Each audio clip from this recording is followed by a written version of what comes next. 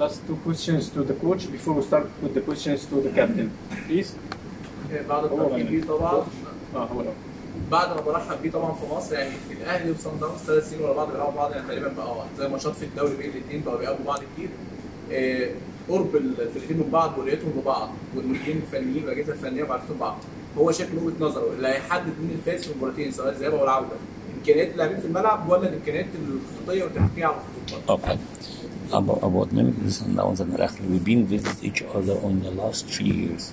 Do you think it's going to be the coaches outside who is going to decide the result or the player on the field? At times as coaches we give ourselves too much credit. دايما احنا المدربين بندي لنفسنا الحقوق الكتيره. I think it's the players who play the game. اللعيبه هم اللي بيلعبوا المباراه. And it's the players who've got the match temperament and who knows exactly what is happening inside the game. ما حدش يعرف ايه اللي بيحصل في المباراه غير اللاعبين. We can only aid the approach of how we would like the game to be played. احنا دايما بننصحهم وبنقول لهم الطريقه اللي هم يلعبوا بيها. Whether we decide to play counter-attacking game. لو احنا قلنا ان احنا نلعب على المرتدات. Or we decide to take the initiative and be the ones who press from the top and force Ahly not to be able to play in their home ground. او احنا اللي بنطلب من اللاعبين ان هي تضغط من نص الملعب اللي فوق على النادي الاهلي، ده اللي هو بتاع التخصص المدربين اللي هو بيديله طريقه اللعب. But fully aware that they are always looking for the space behind. If you're pressing from the top, you must make sure that you've got very good rest defense and you break the press sometimes to make sure that they don't gain the advantage of the space behind you. لازم تبقى عارف لما انت تضغط على النادي الاهلي من النص الفوقاني اللي تحت النادي الاهلي عنده الامكانيه اللي هو بيلعب خلف المدافعين، لازم يبقى عندك خط دفاع قوي علشان تقدر تقفل المساحات دي. It should also be very nice to see Ahly playing a counter-attacking game at home when we force them to play that type of a game. هتبقى مباراه مهمه جدا لو ضغطت على النادي الاهلي وخليت انت النادي الاهلي يلعب على الهجمات المرتده. We will see tomorrow what we decide on, but we are not coming here for ball possession. We are not coming here for a draw. We are coming here to try and win the match, or even if it's a draw, it's a draw that has got goals inside. اوكي، هو طبعا بيتكلم رجع تاني للبوينت اللي هو جاي هنا مش عشان يتعادل، هو جاي هنا مش عشان يخسر، هو جاي هنا علشان يقدر يكسب، وحتى لو المباراه كانت تعادل بيتمنى ان يكون تعادل باهداف. وجود بيتسو موسيماني مدير فني النادي الاهلي، هل ده بيعطي افضليه للنادي الاهلي انه على درايه كامله بفريق سان داونز ومده التمثيل في سان داونز تديله افضليه؟ اوكي. هل ده نقطه ضعف لسان داونز؟ Okay, as Coach Bitsu Moussoumani, he's the head coach of Ahly. Do you think this is going to give him an advantage because he knows all the weakness about Mamelodi Sundowns?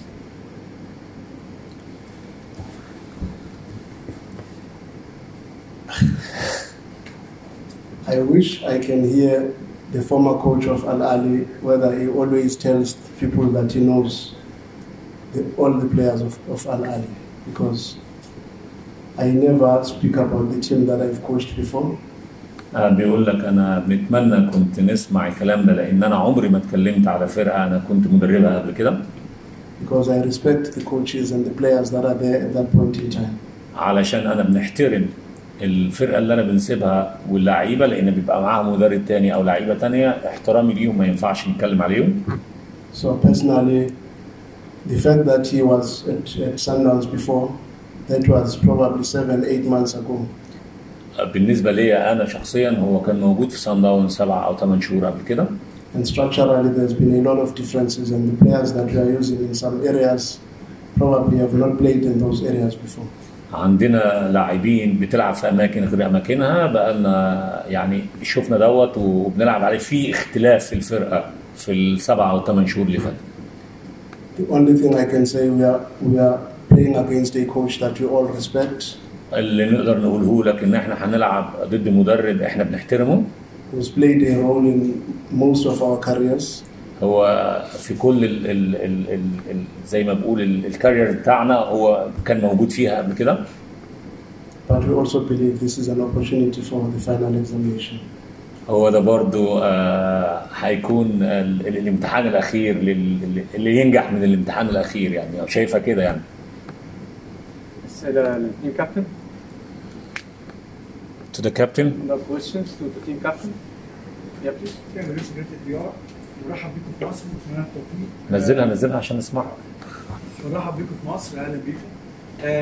بالنسبه طبعا اول مواجهه لفريقكم مع النادي الاهلي في وجود مستر موسيماني كلاعبين، يعني اتكلمنا فيها كشكل خططي ومع الكوتش كلاعبين بقى شايفين الامر ده ازاي، مع ان هو عارف ادق التفاصيل عن كل لاعب.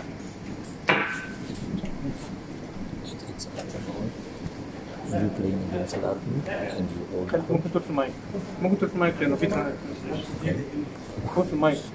On the mic. Okay. Oh, okay. Oh, okay. It's about Mamelodi Sundowns former coach before, ex-coach.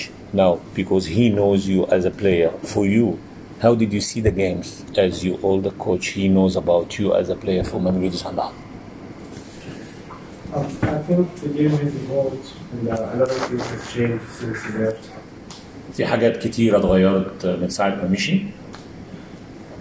Yeah, he might feel that he still knows me and I respect him as a coach, but I think now as a player and as a team we are in a better space and we work hard, we approach games different.